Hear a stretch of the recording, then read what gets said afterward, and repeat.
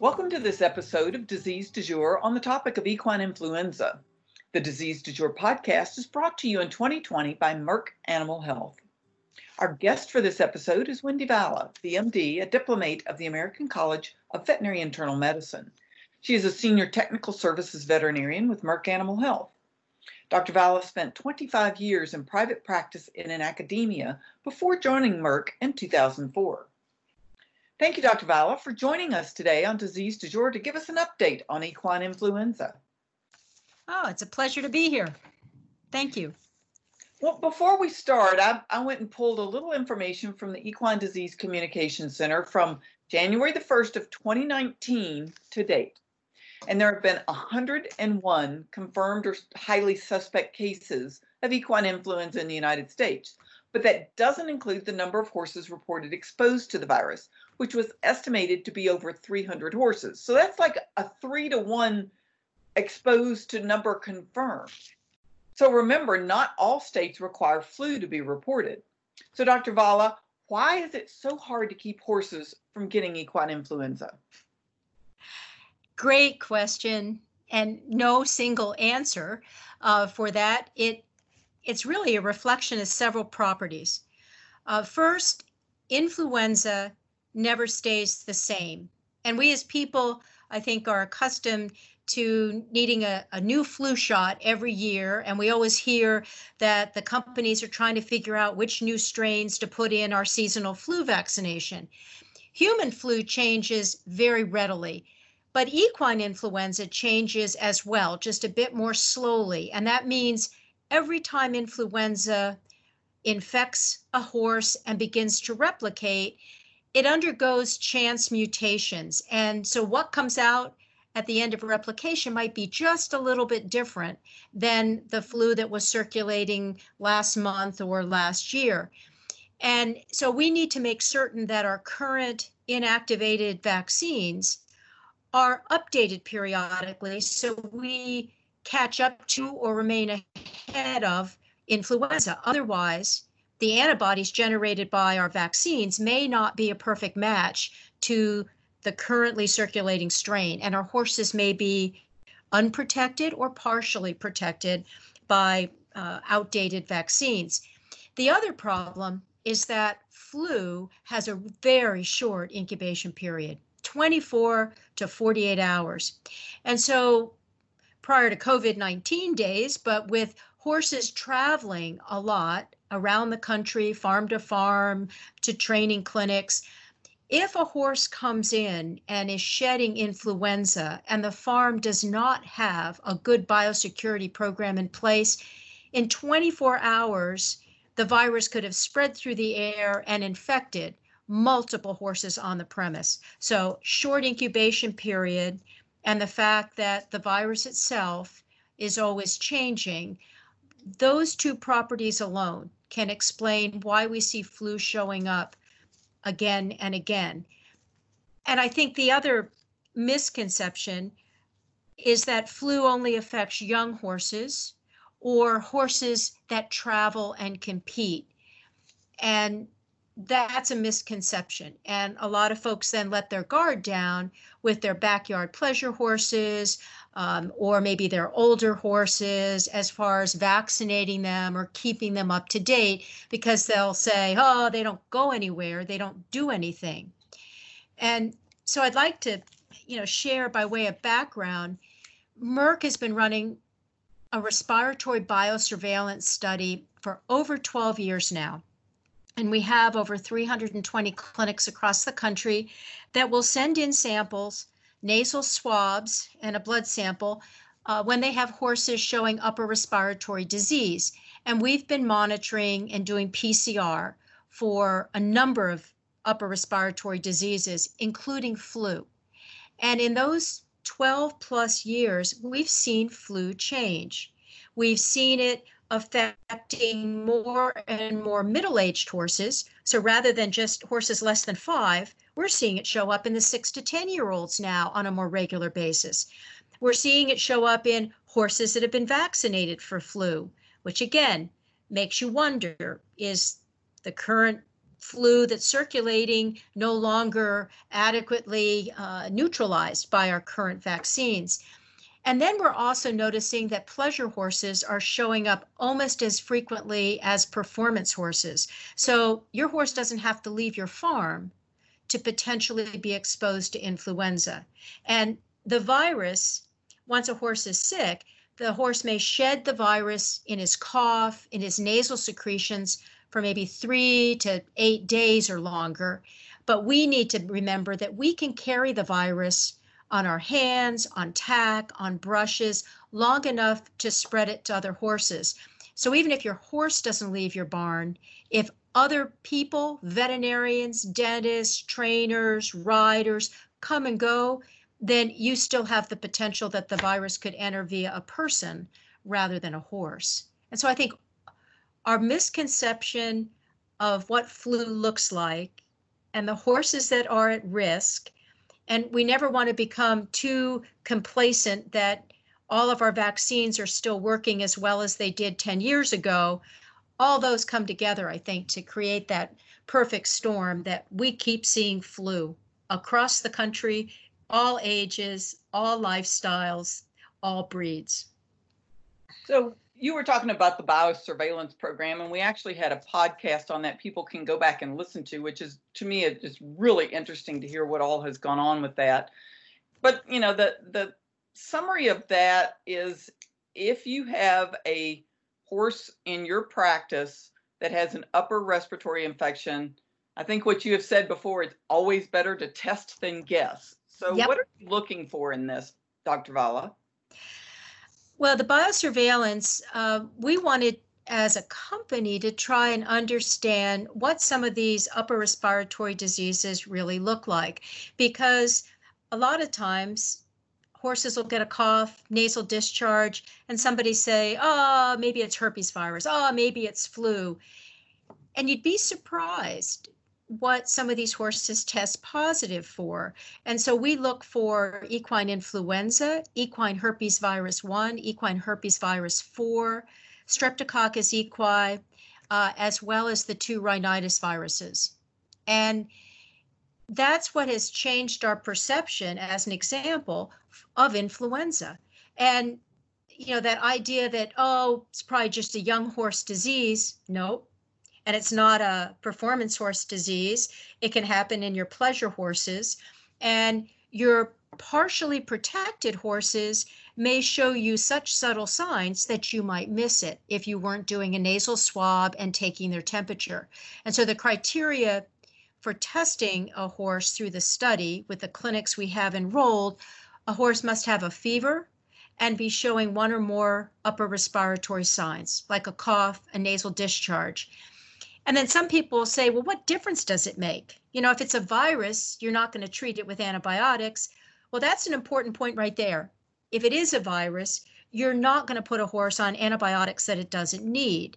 You're going to provide supportive care, and knowing if it's influenza versus equine herpes, 1 will cause you to maybe recommend slightly different biosecurity, length of quarantine, what you do as far as vaccinating. You can make better recommendations if you know what you're dealing with. And influenza is a perfect example. If I had a barn that I now diagnosed influenza in, and I had been vaccinating that barn, I'd want to know what vaccine I'm using. Take a look at the vaccine you're using and try to understand why properly vaccinated horses were not adequately protected. And that would make me go back and take a look at that isolate. And so that's what we're also doing with this study. We own or save all those positive samples, including the flu isolates. And so periodically, we go back and we look at some of the worst outbreaks, or the horses that were the sickest, or vaccinated horses, and we will sequence certain parts of the influenza virus and compare them to earlier isolates to see just how much the flu virus is changing. And we've even gone a step closer or deeper. If you imagine the flu virus it's surrounded by a lipid envelope and then embedded on the surface of flu sticking into that lipid envelope are these surface proteins, neuraminidase and the hemagglutinin. And it is the hemagglutinin, or what we call the HA glycoprotein, that is probably the most important part of flu. And when we develop flu vaccines, particularly killed vaccines or inactivated, the goal is to generate antibodies that will attach to that hemagglutinin glycoprotein. And if they attach successfully, it will neutralize the virus.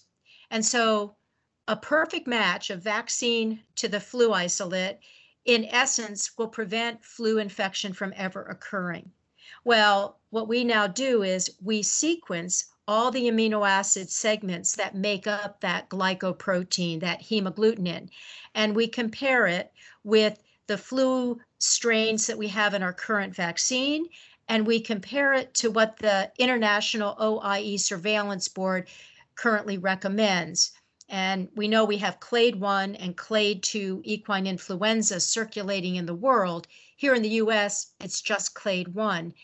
And we've made some really interesting observations that there are probably 8 very important sites on that hemagglutinin where if the amino acid changes in those sites, we are more likely to see a mismatch between our vaccine and the current virus if they don't match in those 8 sites. So we've learned a lot. And we also selected the clade 1 flu isolate that we recently added to our prestige line of vaccines. We selected that clade 1 from a very big outbreak of flu among well-vaccinated sport horses in Florida in 2013. So this biosurveillance study has just yielded incredible amounts of information, both, what diseases look like, prevalence of diseases, and now in the case of flu, it actually gave us a very important clade 1 strain of flu that we added to our vaccine. And let's talk about vaccines for a minute. We know vaccination is our best protection, especially for horses that travel, or as you said, there are other horses, even if they stay home, can be affected by fomites, the people who bring things. Mm-hmm. But how do we get owners to vaccinate more? What are some facts that we can help with vets to support vaccination? Well, one is testing, because sometimes they don't believe it until you can show them a positive result that, yes, this is influenza. So when I suggest you vaccinate your horse annually, if not twice a year for flu, here's why. I think they also need to understand influenza, the symptoms may come and go fairly quickly within, 4 or 5 days. The fever may be gone, the coughing may be stopping, nasal discharge improving. But influenza can really destroy the lining cells of the upper respiratory tract of the horse. And so if owners have young horses in training or even pleasure horses, it's very important after flu that they be given a long enough period of rest, or these horses can develop secondary problems like reactive airway disease or even lower respiratory tract infections. And so again, flu is more than just a cough and a snotty nose. We can see real change in exercise performance if they're not rested a long enough period of time. And we usually say 1 week off for every day of fever. And they're usually febrile, at least several days. So that's a good 3 weeks of rest.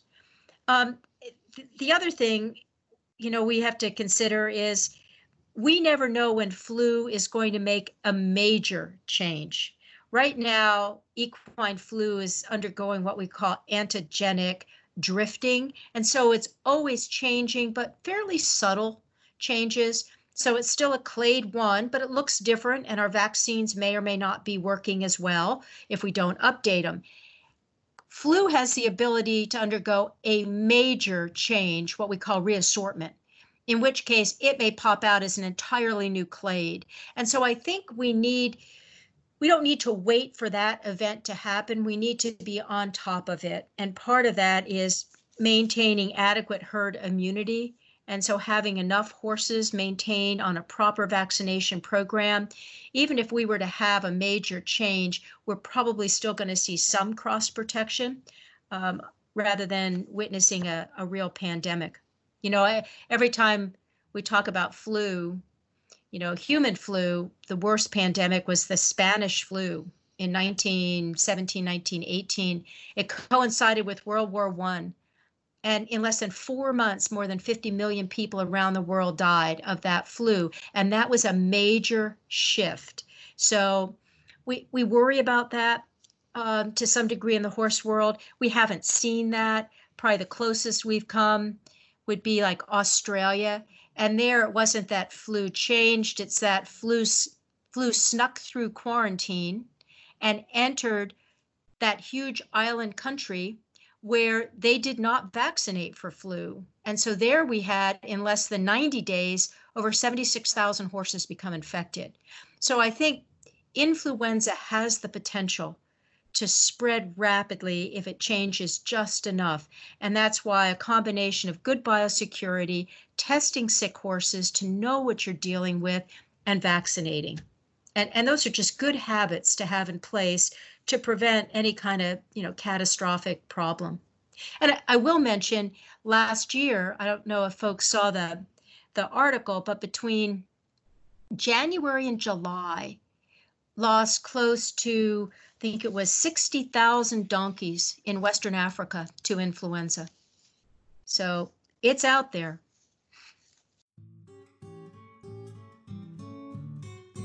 Today's Disease Du Jour podcast is sponsored by the Prestige line of influenza vaccines from Merck Animal Health. As we're all acutely aware, safe and effective vaccines are critically important. And like human flu vaccines, equine flu vaccines must be updated to protect against the flu strains circulating now. Prestige flu-containing vaccines include the most current flu strains, protecting your patients from illness and time-missed training because of it. Put your trust in Prestige flu vaccines and learn more about the science of advanced protection at prestigevaccines.com. Well, and speaking of seasons, we used to think of flu, give your spring and fall vaccines while we're talking about it. So I think you have mentioned before when we've talked, Dr. Vala, about maybe we need to rethink as veterinarians when those vaccines are given. Yes, you've got a great memory. You're right. Because another thing this biosurveillance study has shown us is we start to see a peak in our flu submissions beginning in mid to late January. It peaks going into February, March, and then it's really tapering off by April.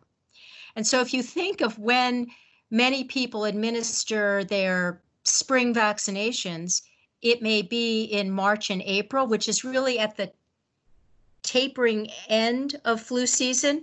And then if they do give a booster 6 months later, they're often giving a booster in the fall. Well, if I vaccinate my horse in September and I do the math, my antibodies should be tapering off just as flu season is getting started. So we've been suggesting rethinking our flu vaccinations. And in high-risk horses, if you read the AAP guidelines, it's recommended to vaccinate every 6 months. And so rather than vaccinating against flu, spring and fall, maybe we do it winter, summer, based on when we see flu and we see the spike in cases. But I would definitely reconsider when you vaccinate prior to, peak flu season. If you've got a high-risk horse, I'd want to be vaccinating late fall, early winter, and not September or October. That's a good tip. And speaking of tips of vaccination, we know that there are a lot of organizations now that require vaccines for flu be given within a certain amount of time before the horse steps on the grounds, which may mean horses are being vaccinated more frequently than every 6 months, but also, trying to time it so that they have the highest antibody protection when they're on the ground. So can you maybe give the vets a few tips about that?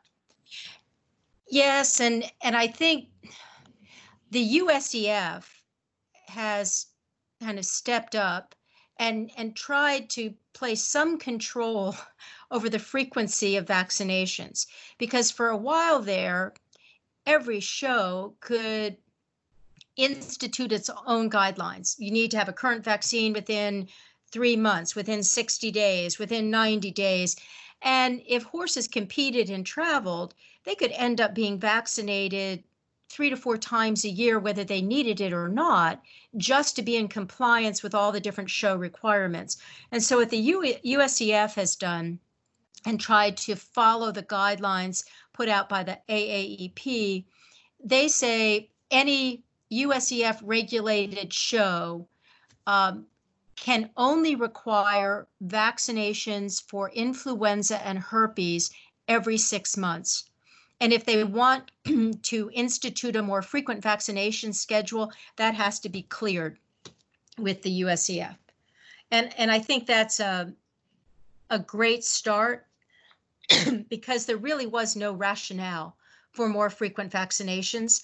And we have good challenge studies, particularly with influenza and our current vaccines, to support that you do not need to administer the vaccine more frequently. And those are inactivated vaccines. We have one modified live intranasal vaccine, and that has been shown to be very effective, being used single dose for priming, and also used in the face of an outbreak because of its rapid onset of protection, particularly in previously vaccinated horses. So I think the guidelines that have been put out help us reinforce what we know to be good medicine so that we're not vaccinating without sound reason.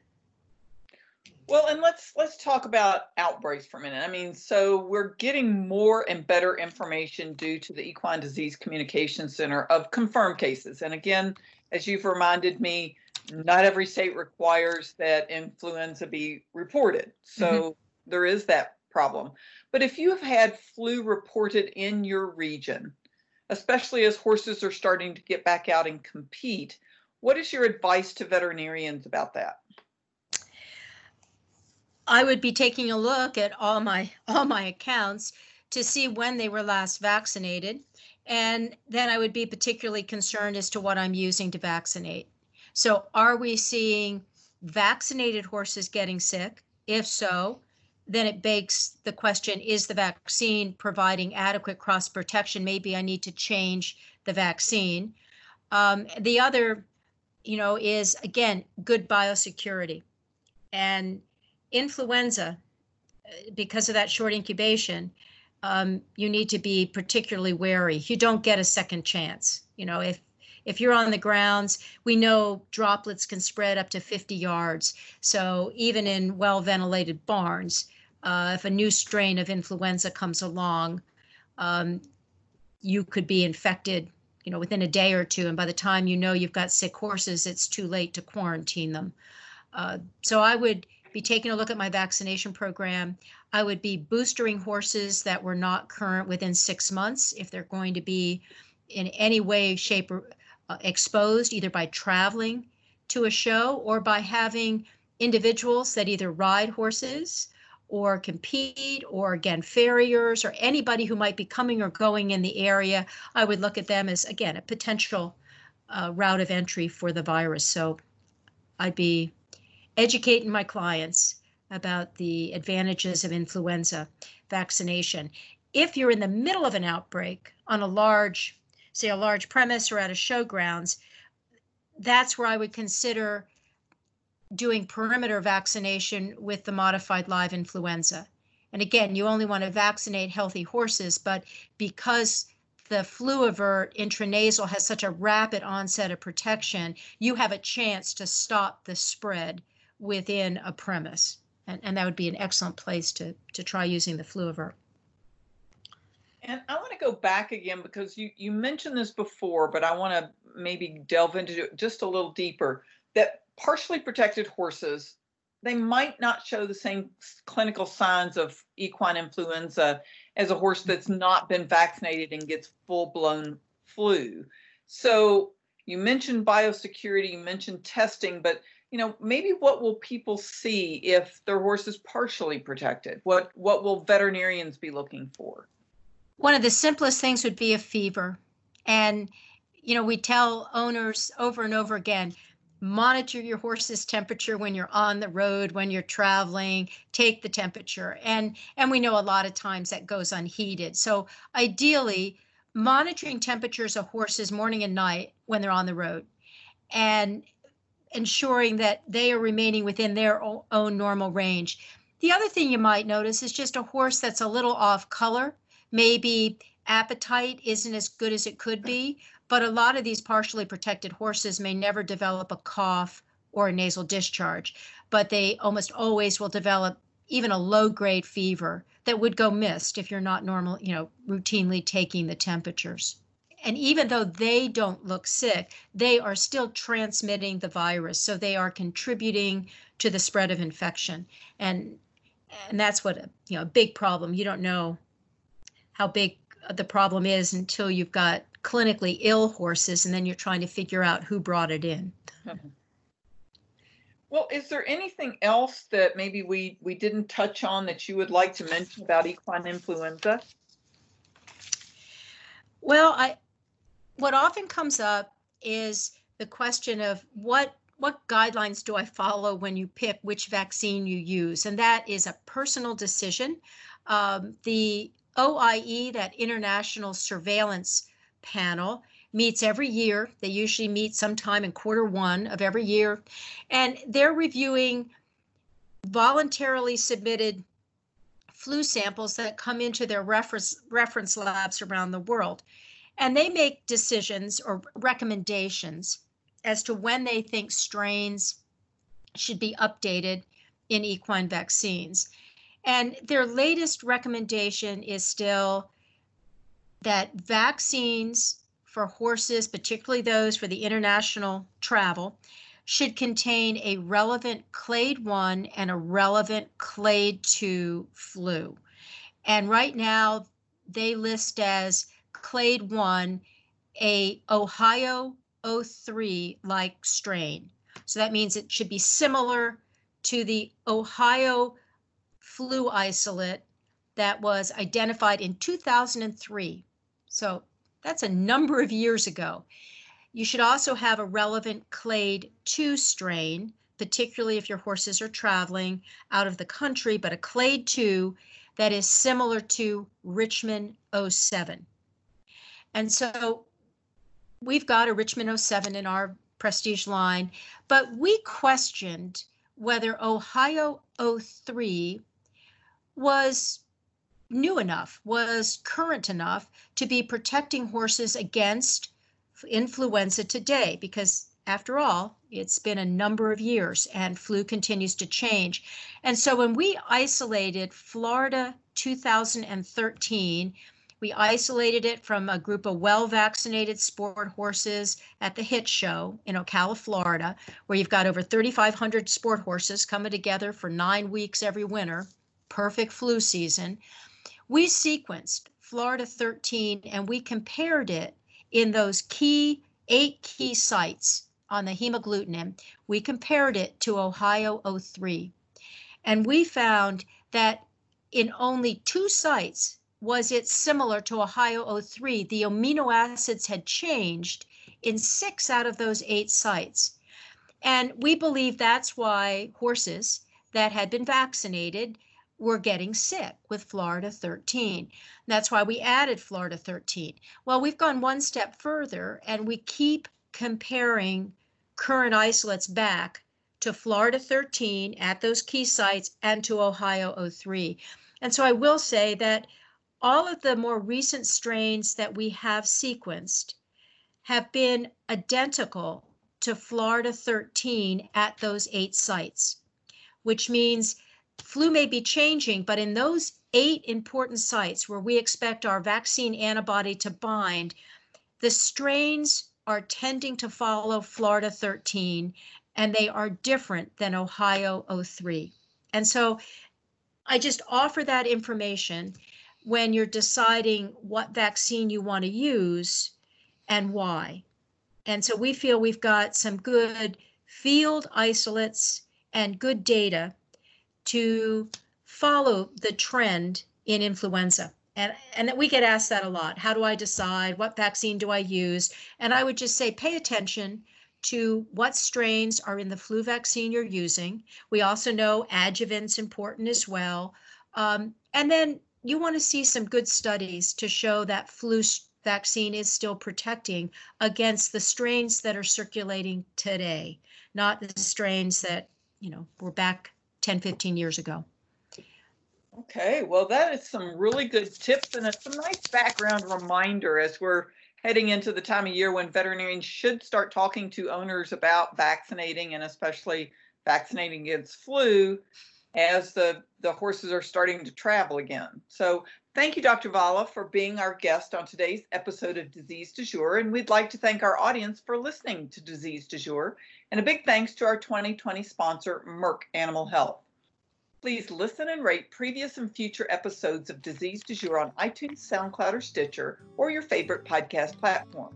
Follow Equimanagement on Facebook or our website, or send me an email at kbrown@aimmedia.com. Disease Du Jour is a production of the Equine Podcast Network, an entity of the Equine Network.